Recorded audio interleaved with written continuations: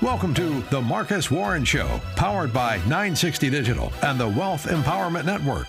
Now, here is your host, Marcus Warren.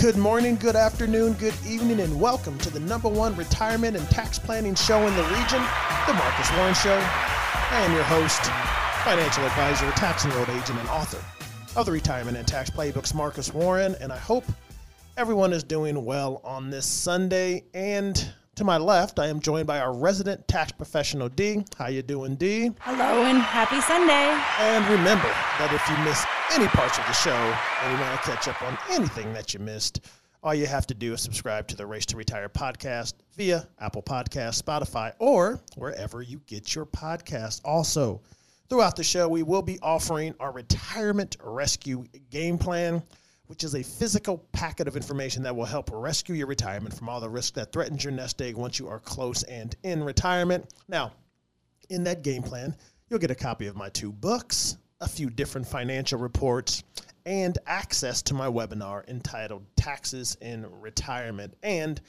you can simply order that by going to warrenwealth.net. You go to that site, put in your information, and that Retirement Rescue Game Plan will be delivered free of charge, by the way, to your front door. Once again, all you have to do to get that Retirement Rescue Game Plan is go to warrenwealth.net. Now, we are only days away from Thanksgiving, and that's pretty exciting to some.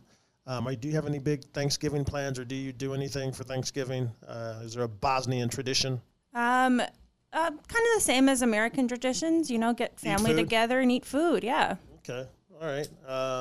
Is that different than November 23rd or Not tomorrow? really, No? not really. Yeah, about the same. All right, yeah, so we're pretty much going to be doing the same thing. It's going to have the really just the small family get together. I'll tell you what I am doing, though.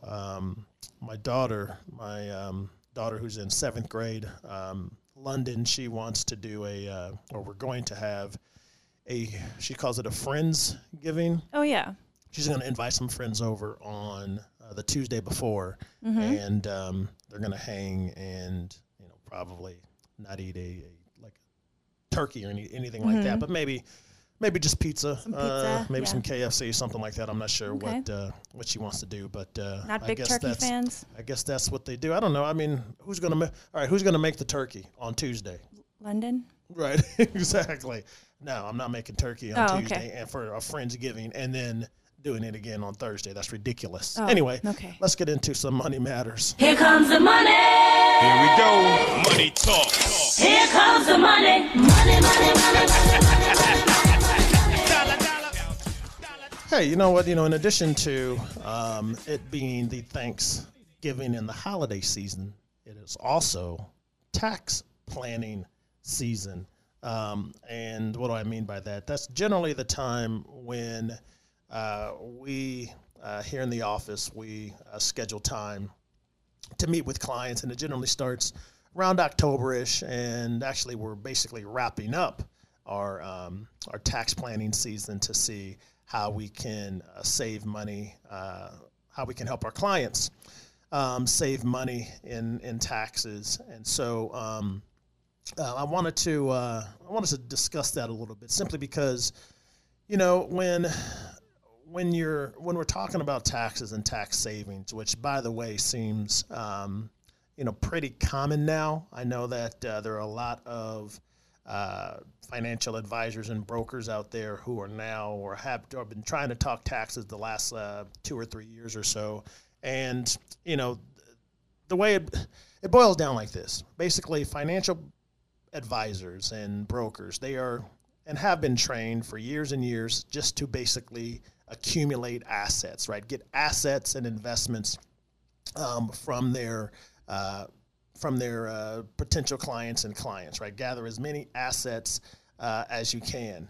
And you've seen this transition, or this, I call it a supposed transition, where now advisors are starting to talk taxes. And I always say, people who are falling for these advisors talking about taxes, just beware. You need to beware, and then you also need to be aware that most of the time it is a marketing ploy. I call it tax bait, right? Where advisors, brokers, people who work for these wire houses is what they're called, are not really trained in taxes. But they know to get people in the door or to get people to attend their events, they'll say that they'll talk about taxes. And I call that tax bait because the bottom line is they do not know what they are doing. They don't know what they're doing.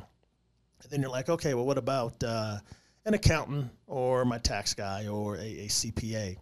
And yes, they do know what they're talking about in relation to taxes. However, when you think about the role of an accountant, right, a CPA, they basically account for history.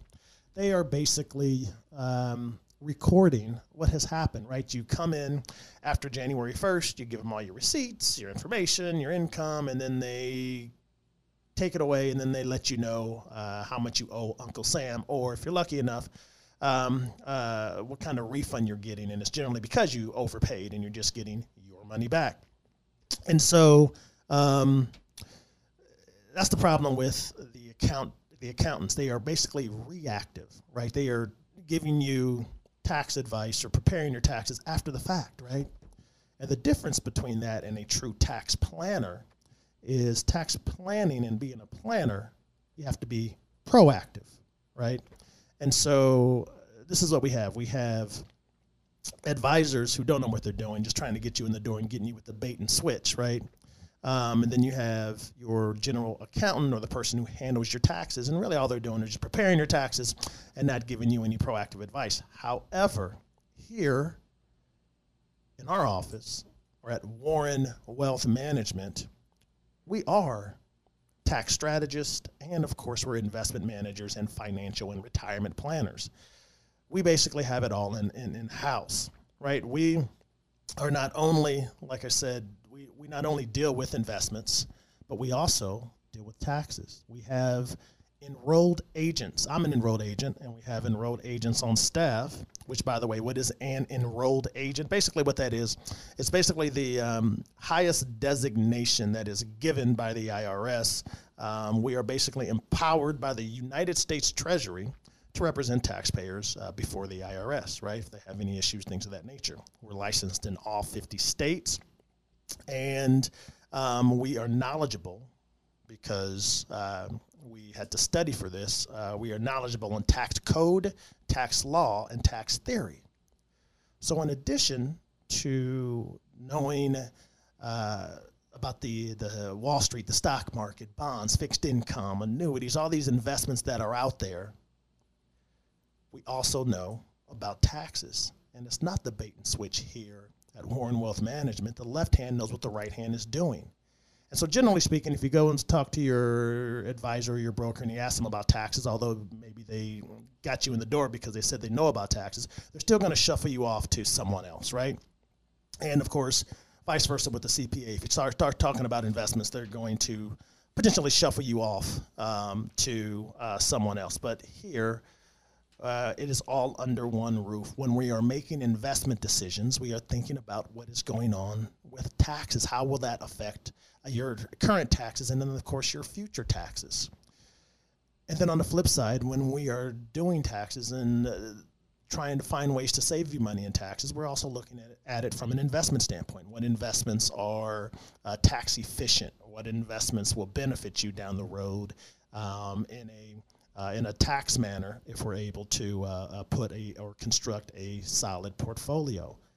And those are the biggest differences when we're talking about full financial planning, holistic financial planning.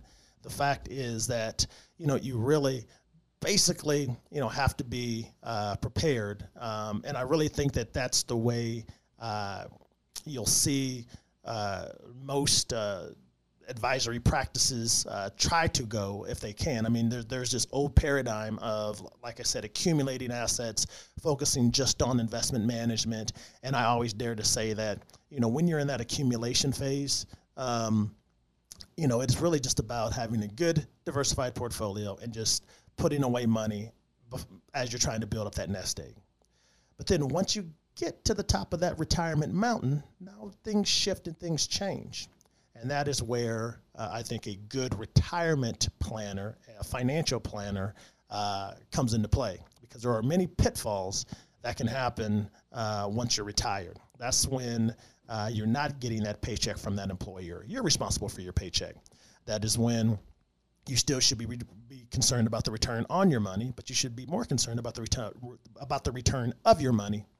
That is going to be there, and you're going to be able to use it throughout retirement. So there are a lot of different things that can happen once you're retired, and one of the biggest expenses that you have when you're retired are taxes. There's been this myth, or this, really I'll call it a myth, this myth about the fact that, hey, once you retire, you're going to be in a lower tax bracket, you're going to want lower income, so forth or so on. And the bottom line is what we have experienced with our families and the people that we work with is that no, they want just as much income while they were working. Now that they're retired, they don't want to take a 40% cut in income. They want to do things. They've worked hard for that money. They want to experience it and experience life and experience retirement to the fullest, and that costs money. And when you have in that just as much income coming in, you aren't in a lower tax bracket. And then on top of that, once you're retired, once you hit the retirement pinnacle, for the most part, a lot of the deductions that you had while you were working are gone. And so that is why tax planning is so important once you are retired, and you have to make sure that you're working with someone who actually knows what they're talking about, because most advisors don't. And then you also have to make sure that you are working with a tax advisor who is proactive, and unfortunately, most tax preparers and accountants are not. They are reactive. So think about those things, because that is what we offer here at Warren Wealth. All right, coming up next, I think we're going to shift it around. I think I'm going to get into some tax planning tips that you can implement before the year is over, and then we'll go into the emails and news, all of that stuff. You are listening to The Marcus Warren Show.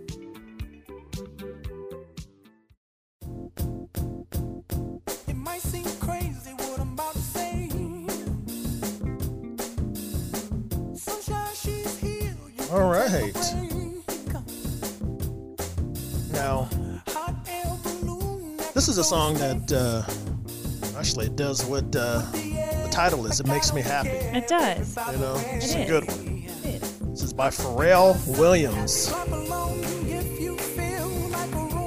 So this song came out about 7 years ago, almost 8 years ago now, right? 2013. Yep. Number one in the U.S., number one in the U.K. Just a good song. Makes everybody feel happy. Makes me feel happy. Happy on this Sunday. It's just the way it is. Anyway, welcome back to the show, The Marcus Warren Show. Remember that you can request that retirement rescue game plan. All you have to do basically is go to warrenwealth.net. You put in some information, and you will receive a physical packet of information that will help rescue your retirement from all the risk that threaten your nest egg. And we are talking about investment risk, market risk, which is the same thing, but more importantly, tax rate risk. You got to protect your hard-earned money from the IRS. Once again, just go to warrenwealth.net, and we can send you that retirement rescue game plan free of charge. So this is what I wanted to get into. So I started the first segment by basically talking about how taxes are important, how we're in tax planning season, and talked about how advisors now are trying to get you with the bait and switch. A lot of these financial brokers and financial advisors are trying to get you with the bait and switch by talking specifically about taxes or doing workshops on taxes, and they really don't know anything, and they're just trying to get you in the door. And then I talked about how accountants are basically just historians who don't really practice, for the most part, generally speaking, proactive tax planning, when that's basically what we do here in the office. So I talked about what to do and how to be proactive before the end of the year so you can put more money in your pocket and less in Uncle Sam. So let's talk about some of these tax planning things that you should be looking to do before the end of the year. Because, by the way, I know that many of these popular tax planning strategies that I'm going to talk about, they are, or they have been at least, at one period or the next, on the chopping block as the new administration debates on how to pay for their $1.9 trillion spending package. However, though, like I said, now is the time to consider these year-end moves so you can lower your tax bill.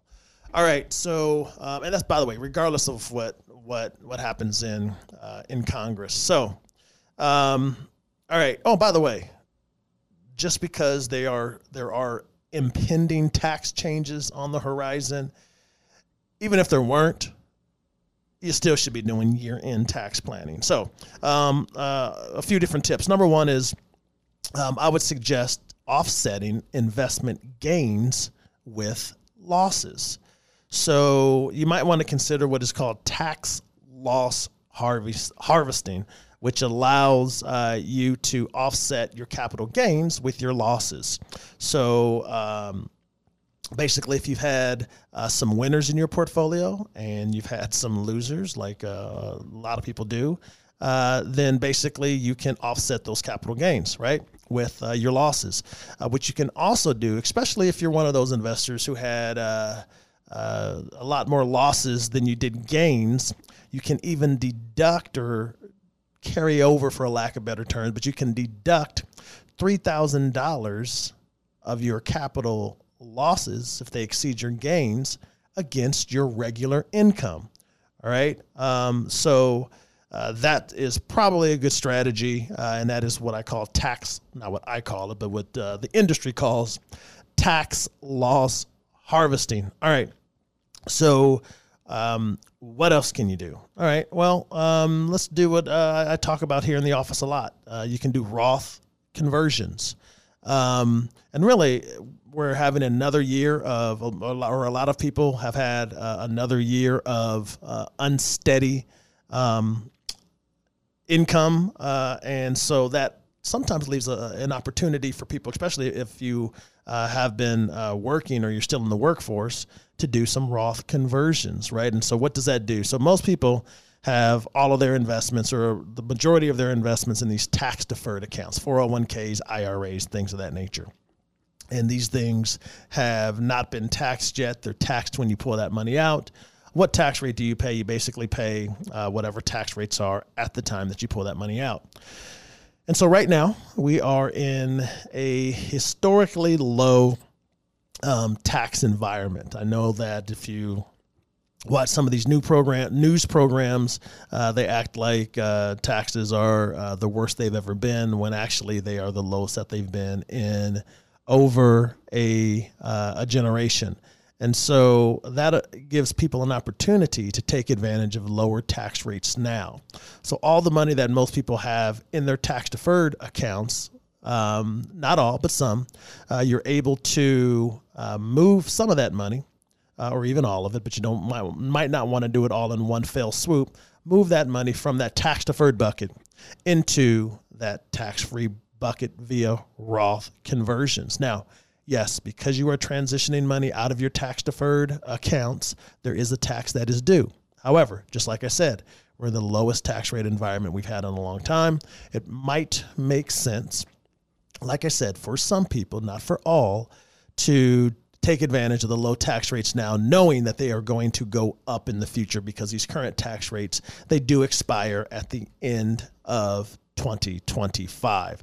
So Roth conversions are a pretty decent strategy to utilize moving forward. Now, I do know that from what I understand, I think that they were, and when I say they, this current administration, they were discussing repealing the Roth conversions. Is that still on the slate, or did they take that off? I don't know. I haven't kept up. They're trying to do away with backdoor IRA contributions, and a backdoor IRA includes Roth conversions. So they are trying to do away with those. What about step up in basis? I was meeting with a client this past week, and he was talking about he was going to be able to inherit some money. And basically when you inherit money from a mother or father, someone like that, you're able to get what's called a step up in your cost basis. So if they have an asset that they purchased cheap, let's say a house, they purchased for $10,000 back in 1960,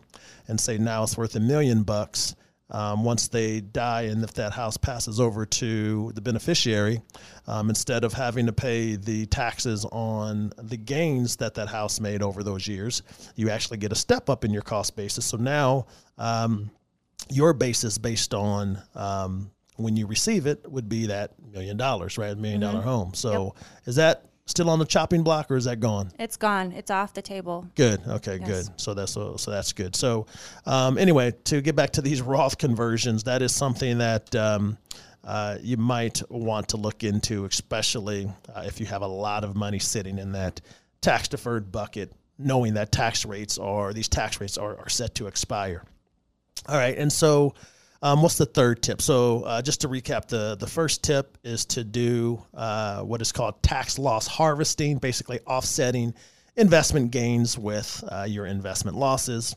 Another tip is to look into Roth conversions or Roth conversion strategies. Can I jump in real quick? Sure. So I have a quick story. I'm on those financial Facebook groups and tax Facebook groups, and in one of them, well, hey, it's going to tie the blind back. leading the blind. It's going to come back full circle. So somebody asked, hey, can I use tax loss harvesting, basically using some losses that I have in my portfolio to offset the Roth conversion income, because they're trying to combine those 2 year-end tax planning strategies, doing tax loss harvesting and completing a Roth conversion. And like you just said, the answer is no. Right. Well, at least not the full amount. You can only deduct up to $3,000 against your ordinary income. I know.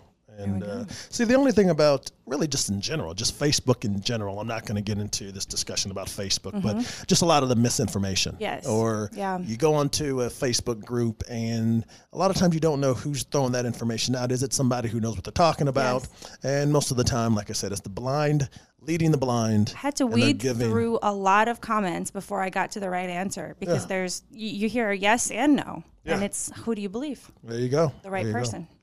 That's right. Like this radio host right now. That's who you believe. Anyway, and I still have you fact check me a lot of times. See, there you go. So the last tip, charitable giving. So if you are charitable at heart, you can take advantage of some of these deductions by giving to charity. As a matter of fact, I know last year with the Secure Act, they gave taxpayers the opportunity to get what's called an above-the-line deduction on what they give out to, or what they give to charity. So I know last year in 2020 it was $300 per tax unit that you could deduct above the line, and that means without having to itemize your deductions to get credit for giving to a charity. And for 2021, now it is $600. So, and that is if you are married filing jointly, because last in 2020, regardless of if you were married filing jointly, you only got the $300 above the line deduction. And this year now, if you're married filing jointly, you get $600 above the line charitable deduction. If you're single, you still get the $300, but you might want to take advantage of that. If you're older, retired, and you've done well, what I mean, you have low expenses. Maybe you have mailbox money, a pretty chunky Social Security check coming in, and maybe even a fatter pension check. and you're at that required minimum distribution age, whether that was when you were 70 and a half or now when you're 72, and you don't need that required minimum distribution, you can do what's called a qualified charitable distribution, where you basically take your the money that you have to pull out of your IRA or your company retirement plan or your former company retirement plan, and you can send that required minimum distribution directly to your church and or charity that you support, and it does not count as taxable income. And once again, that is a QCD, Qualified Charitable Distribution. And I know that we have clients and we've met with people who like to take advantage of that because they're in a position where they don't need that IRA money and they send it directly to the charity and they don't have to pay the taxes on it. That's some good stuff. I'm giving you gems here, people. Good, solid information and gems that you can take with you that's going to put more money in your pocket and less than Uncle Sam's. All right, coming up next, we're going to answer your emails. I'm going to be spitting more gems and answering your questions. You're listening to The Marcus Warren Show.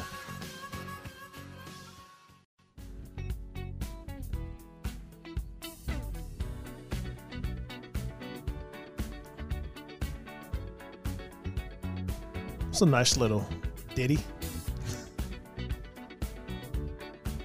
I think this is Daft Punk with Pharrell.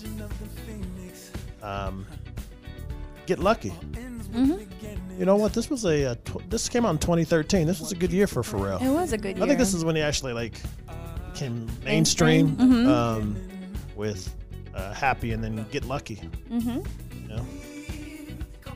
People are generally happy when they get lucky. Uh-huh. You know, this was number 2 in the U.S. and number 1 in the U.K. So he had some big hits. Pharrell Williams' name probably became known worldwide when my mother knew who this guy was. He's like a Cher, right? Everybody knows him by his first name. Yeah. One name, Pharrell. Madonna. Cher. Mm-hmm. Britney.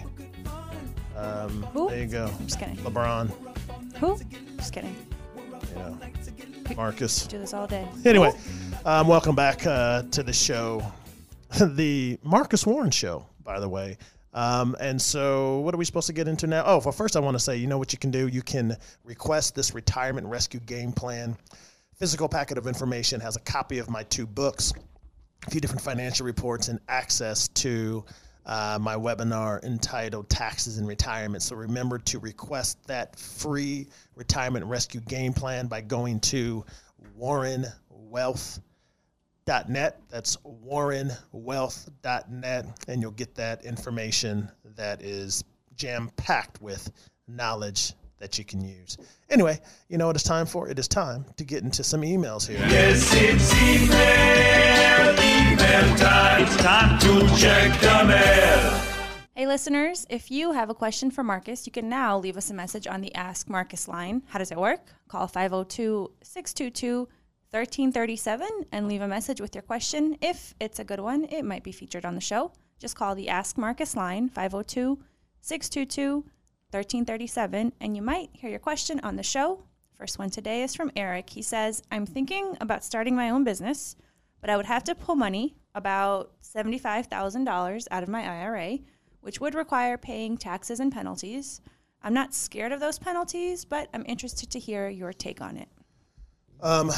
Well, Eric, I would need to know really what your entire financial picture looks like in order to really evaluate whether that makes sense for you. But, obviously if you had a big portfolio, $5 million or something like that, and you're taking out 75, then of course it's probably not that big of a deal. But if you, have just say 80,000 saved and you want to take out almost all of it, to start the business, then, my advice might not be so affirming. So, I do understand that, you might be excited to start your business, and you may have a high degree of confidence like most do when they initially start a business.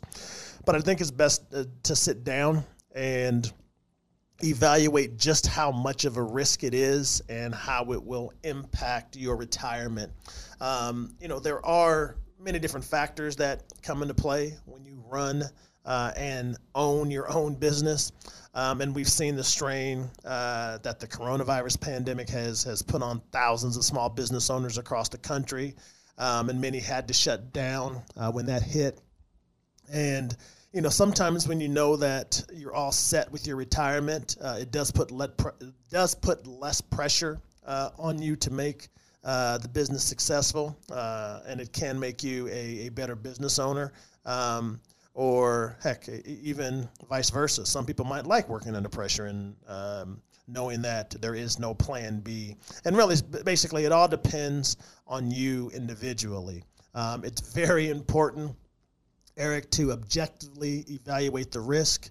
As people do make emotional decisions, especially when it comes to our retirement or our money. The other factor is to consider your time horizon. I'm not sure if he said how old he was. No, I don't think he did. How much time do you have to make the business successful before you might have to pivot and pursue other options? And then, of course, you got to think about the worst case scenario. If your business doesn't succeed and you lose that $75K, how would that impact your retirement portfolio? And by the way,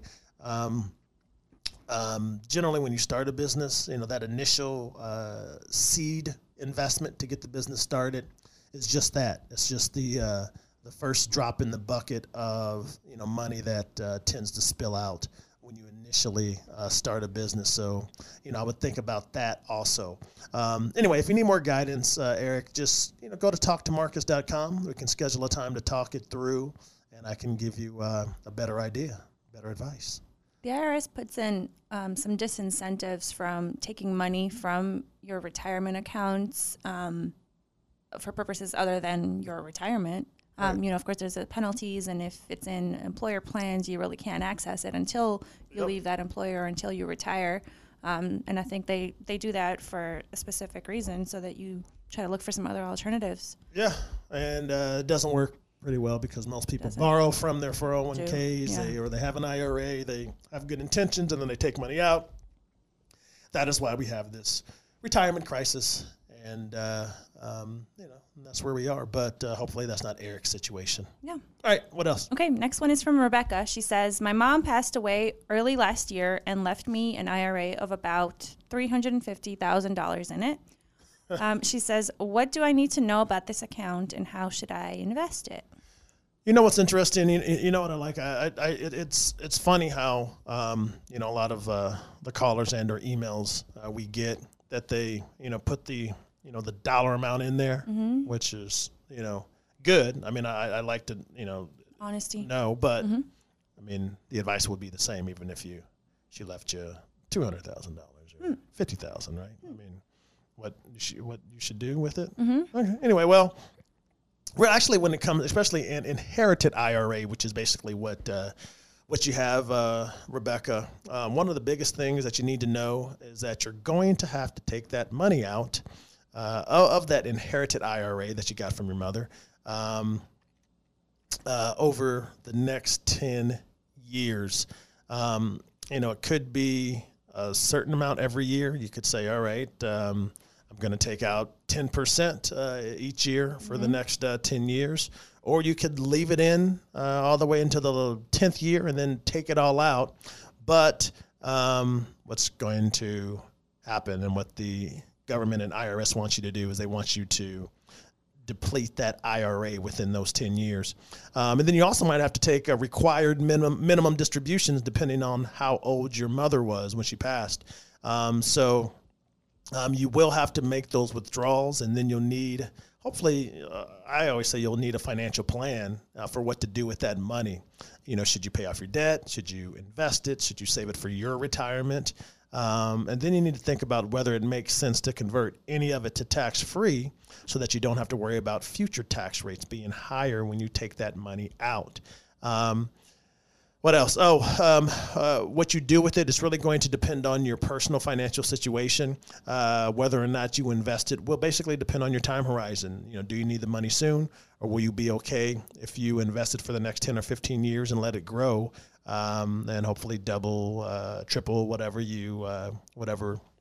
you hope it might do. But the bottom line, Rebecca, is the rules for inherited IRAs, they just changed recently, and the IRS will penalize you if you don't follow them. So be sure to speak with a tax professional, and you need to develop a specific plan that follows the new rules. We can help you with that, obviously. Just go to talktomarcus.com and schedule that 15-minute call, and we can iron out any specific details. All right, let's do one more. Okay. Larry says, I'm 62 years old and I have a significant amount of money saved, but he doesn't tell us how much. Oh, look at that. Significant. He says, but how do I know when I have enough to retire? Oh, okay. Well, the decision for when to retire all becomes a function of income. How much income will you need to have when you are in retirement, and where will that income come from? It's interesting because I met with a gentleman earlier this week, and I generally, actually, he was in a situation where his house wasn't even fully paid off, but he had a low mortgage, and his other expenses were about $2,000 to $3,000 a month in his other expenses. However, he was getting Social Security of $3,000 each month, and he had a pension of about $3,000 each month. And so, and then he had a little other small pension, but basically he had total income coming in of close to, $7,000 a month, right? And so, and then he had what I would consider, not that, a smaller IRA account. And he said, I'm not rich by any means. And I said, ooh, contraire, mon frère, simply because his expenses, which were, a little over $3,000 a month, his income that was coming in was, at least double that, right? And so he was going to be fairly comfortable in retirement. And I would dare to say that, is he rich on in the terms that most people use, rich? And the answer is no. But is he well off, and is he going to be comfortable throughout his retirement and not have to worry about running out of money in retirement, or if his income is going to cover all of his expenses? And the answer is, no, he's not going to have to worry about some of those things, because I have met with people who people would consider rich because of their large IRA balances and incomes and things of that nature. The problem is that they spend more than what comes in, and retirement is that general function of income. How much do you have coming in versus how much you have going out? And so the first thing you need to do, Larry, is determine your budget. It's very tough because people tend to underestimate their expenses. Everyone has been told that when you retire, you're going to spend less money than while you were working. But that's generally not the case. Why would you even want that to be the case? Many retirees, a lot of them have paid their mortgage off. And we may not need to buy, things like work clothes or spend money on the commute any longer. But all those expenses generally head and go towards other things.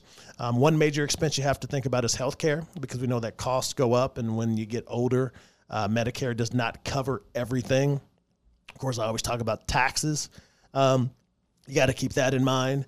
And then, you also need to consider the fact that you're going to have more time to do all the things that you wanted to do when you got to retirement, spend money on the grandkids or hang with the grandkids. You want to travel, your leisure activities. And those things cost money. So you have to determine and make sure you have that realistic budget, and then look to see where the money will come in to pay for some of those things. Like I talked about, guaranteed income sources, Social Security, pensions. That's fantastic. And then generally there's a gap. And if there is a gap between guaranteed income sources and your retirement expenses, then you basically use your retirement savings to fill that gap. So, the bottom line is it's all about income. You have to start with the budget. Matter of fact, if you want to schedule a time to speak with me, just go to talktomarcus.com. We can look at your expenses, your income, and run a cash flow projection for you there, Larry. So there you go. All right, we're done. Coming up next, we're going to jump into some news you can use and some news you can't use. This is the Marcus Warren Show. Oh, look at this. This is a good song right here. All right. This is Pharrell. We're staying consistent here. That's what we do. Yep. This is freedom, right? Freedom.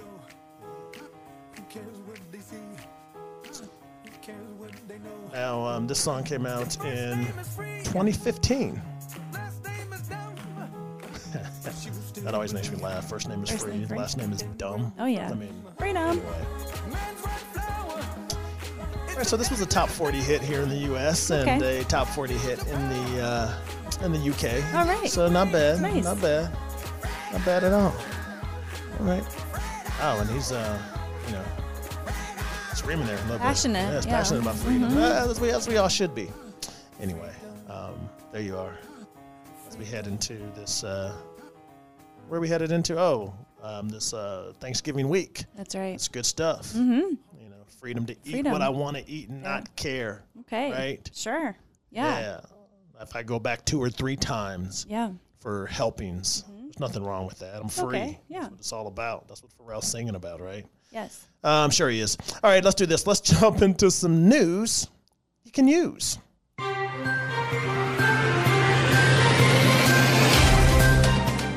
Well, CVS said Thursday that it will close about 900 stores over the next 3 years as it adjusts to shoppers who are buying more stuff online. Go. The drugstore chain and healthcare company announced in a news release that they're focusing more of their efforts on digital growth and turning their stores into destinations that offer a range of medical services like flu shots, diagnostic tests, etc.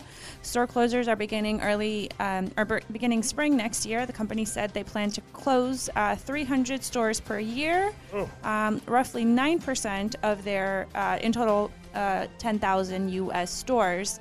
In a similar line, Amazon has reached a deal to sell virtual medical services to Hilton in the United States. Hilton. Interesting. I was going to say that. With telehealth now and online health, which was accelerated, by the way, with the shutdown and the pandemic. A lot of people, did start utilizing the online nurses and docs who can answer questions, things of that nature. And so I did that. I did that one time last year. I had a cough, and I didn't even have to get on the phone with anybody. I texted my way through that conversation. Me too, and I've done that through even before the pandemics. But because it's just, by the way, the going to the doctor's office, it's a waste of time. It's inefficient. And yes, very inefficient. Just to sit there, number one, your appointment will be at a certain time. And then you get there and you sit there and you wait for the doctor for a good 30 to 45 minutes. And then when you initially get in, you don't even see the doctor. They just move you from the main waiting room to a little smaller waiting room, or the exam room, and then the nurse comes in. Well, number one, you wait another 10 minutes. Then the nurse comes in, and then the doctor comes in and spends like 3 or 4 or 5 minutes with you, and then he's gone. Yep. Right? Total waste of time. Total inefficient. Very inefficient. And so, anyway, you've seen the move towards more efficiencies, such as telehealth and things of that nature. And it looks like CVS is either on board, shifting a lot of their focus to what's coming. Yeah, there you go. Virtual health. I like that instead of telehealth. It's not like you're on the phone, but there you go. That's true. Yep. All right, what else we got? Alrighty. Shares of Rivian tumbled this week in their first decline since the electric vehicle maker went public last week. Yes, my first question was, what's Rivian? Yes, electric vehicle company went public in the biggest U.S. IPO since Facebook, a $90 billion valuation. I wonder who. So, and now it's back to earth, right? Well, is that what you're saying? It's still up. Well, probably still up, but still. But yes. So let's see. Despite the drop, the electric vehicle maker still has a market capitalization of $120 billion, which is more than General Motors and Ford. Right. The valuation is kind of a testament to massive investor interest in electric vehicles. I think some people are also thinking it's going to be the next Tesla. But maybe do they some make early cars? investors. Yes, or are they make. just, Yes, Oh, so they make electric cars. they do. They Gotcha. make electric vehicles. Amazon has a 20% stake in Rivian. It's also its biggest customer. Placed an order for 100,000 electric delivery vans. Okay. And it's funny. We talked about Tesla. Tesla's CEO Elon Musk said the true test for Rivian will be in achieving production and breaking even in cash flow. Hey, Because how about Elon Musk? I got a little Keep his Elon comments to Musk himself. fatigue. Yeah. You know, I mean, yeah, you got another rival, which probably won't rival you because, you know, they're ahead. they're so far ahead. Mm-hmm. But, you know, there's always secondary and tertiary players come in. So just focus on yourself, Elon. Yes. Leave Well, Rivian alone. I know that Tesla's I don't even had care some about Rivian. production issues as well. It's just kind of a part of the industry. Yeah. My thing is just that there's a Rivian, and then there's Lucid Motors, another electric vehicle company whose shares are just going up despite earnings, not showing or not. Yeah, I mean, Whatever I'm trying to say, they're not underlying right. the valuation of the stock. right. I mean, it's all. I mean, most of the stuff is speculation anyway. I mean, we'll see what happens. I mean, with the electric car market, but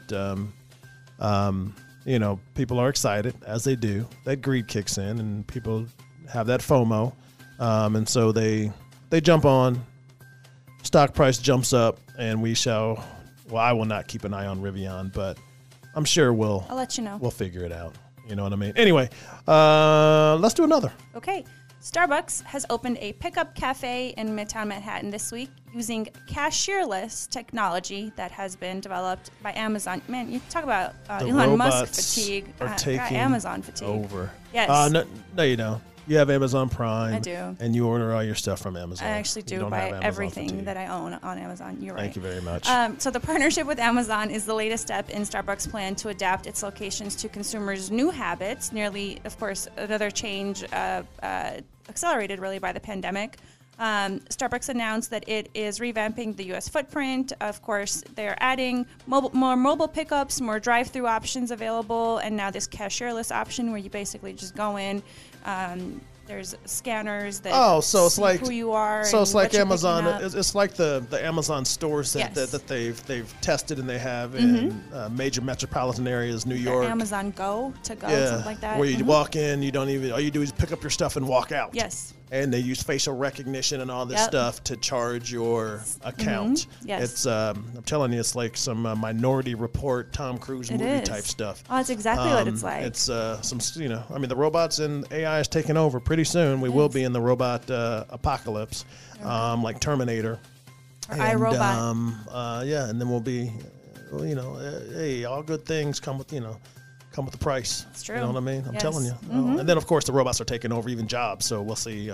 Yeah, cashierless, I know, which means that's no what I'm more saying. cashiers. No more jobs. There you go. Boy, we know really how to take the fun out of We are kind of down. a news story, which we really, I don't know. I mean, it is what it is. But thank you for that news you can use. If we were done with that news you could use, that would be enough. But we got to give everyone what they want, and they want the news you can't use.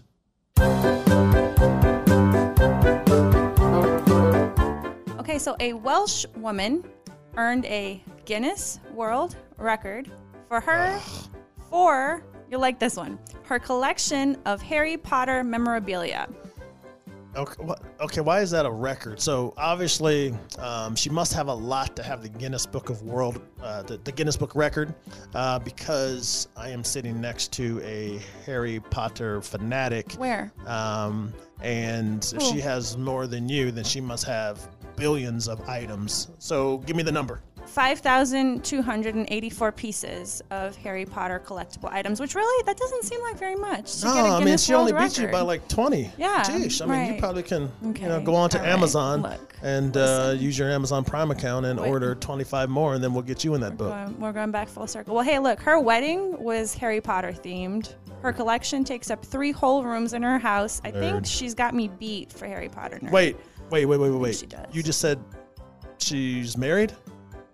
Yes. Oh, I'm very, very surprised. Okay. All right. I'm very surprised. Well, hey, here's another one that you'll be surprised by. A man recently moved from D.C. Well, let me tell you something real quick, because, if this were the opposite, gosh. there would be a single man. if he collected, say, Avenger or Marvel. Star Wars. Let's say Star Wars stuff, and he held that world record. He would be single now. He would be single, and many other things, but he definitely would be single versus, this Welsh lady who has all this Harry Potter stuff and is at least married. I'm not going to say happily, but she's definitely married. Let me tell you about Bill McBride, who recently moved to the Rio Grande Valley with his wife, with his wife and 70,000 items related to the Star Wars villain Darth Vader. He has 70,000 Darth Vader. He sprung that on her items after they got married. He probably didn't dress up as Darth Vader for their wedding. It probably wasn't a Star Wars. It might not have been Star Wars themed. I bet you it wasn't, because a wedding's for the woman. That's true. Right? Weddings for the women. But yes, he spent $270,000 on his Star Wars items, collecting it for 30 years. Had to be before. And remains married. Yes, but he must have got married after that. He got married at a late age. Oh. Definitely after 30 years of collecting and spending that much money. I don't know what. Maybe he's married to the Welsh lady who has the collection of Harry Potter items. That'd be the worst house. They need to got together. That'd be a heck of an episode for hoarders, because I'm sure if they got married, that'd be insane. It would be there a you lot. go. But thank you, Dee, for that news you can't use, and we all know what that music means. It means we've come to the end of the show. I want to thank everyone for listening. Have a great week, and take it easy on this Sunday. Thank you for listening to The Marcus Warren Show. For more information or to request your retirement toolkit, contact Marcus at 502-339-8255 or visit his website at talktomarcus.com. Warren Wealth Management and Tax Planning and WGTK are not affiliated. Exposure to ideas and financial vehicles discussed should not be considered investment advice or recommendations to buy or sell any financial vehicle. This information should not be considered tax or legal advice. Individuals should consult with a professional specializing in the fields of tax, legal, accounting, or investments regarding the applicability of this information for their situation. Past performance is not a guarantee of future results. Investments will fluctuate and when redeemed may be worth more or less than when originally invested.